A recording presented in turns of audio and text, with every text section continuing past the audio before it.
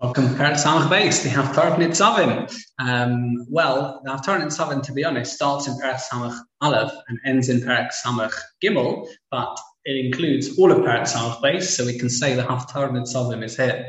Hashem continues to send Nevi'im to give us Terchacha, because he wants Geula. If you remember, the last 20 Prokim or so, are Prokim of comfort. Any Terchacha rebuke is in the context of comfort, in the context of telling us our potential, where we can get to.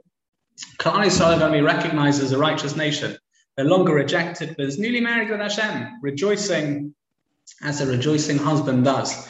Remember these things, Psukim. Yeshaya talks about Hashem's appointed watchman, and he davens, or they daven repeatedly for the building of Beis Hamikdash. Furthermore, Hashem will never bring another Golus. Jewish produce will never be seized by the enemy. Produce will be brought to the Beis Hamikdash as a gift.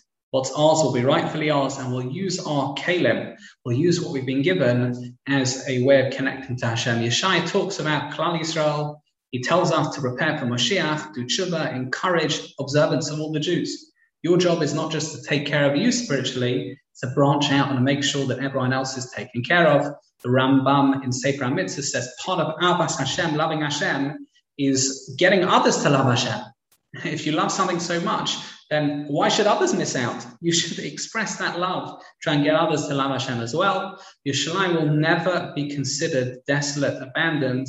It'll be sought after, it will be the place. Of course, if our antenna is towards Kedusha, then Yerushalayim is absolutely the place we want to be in.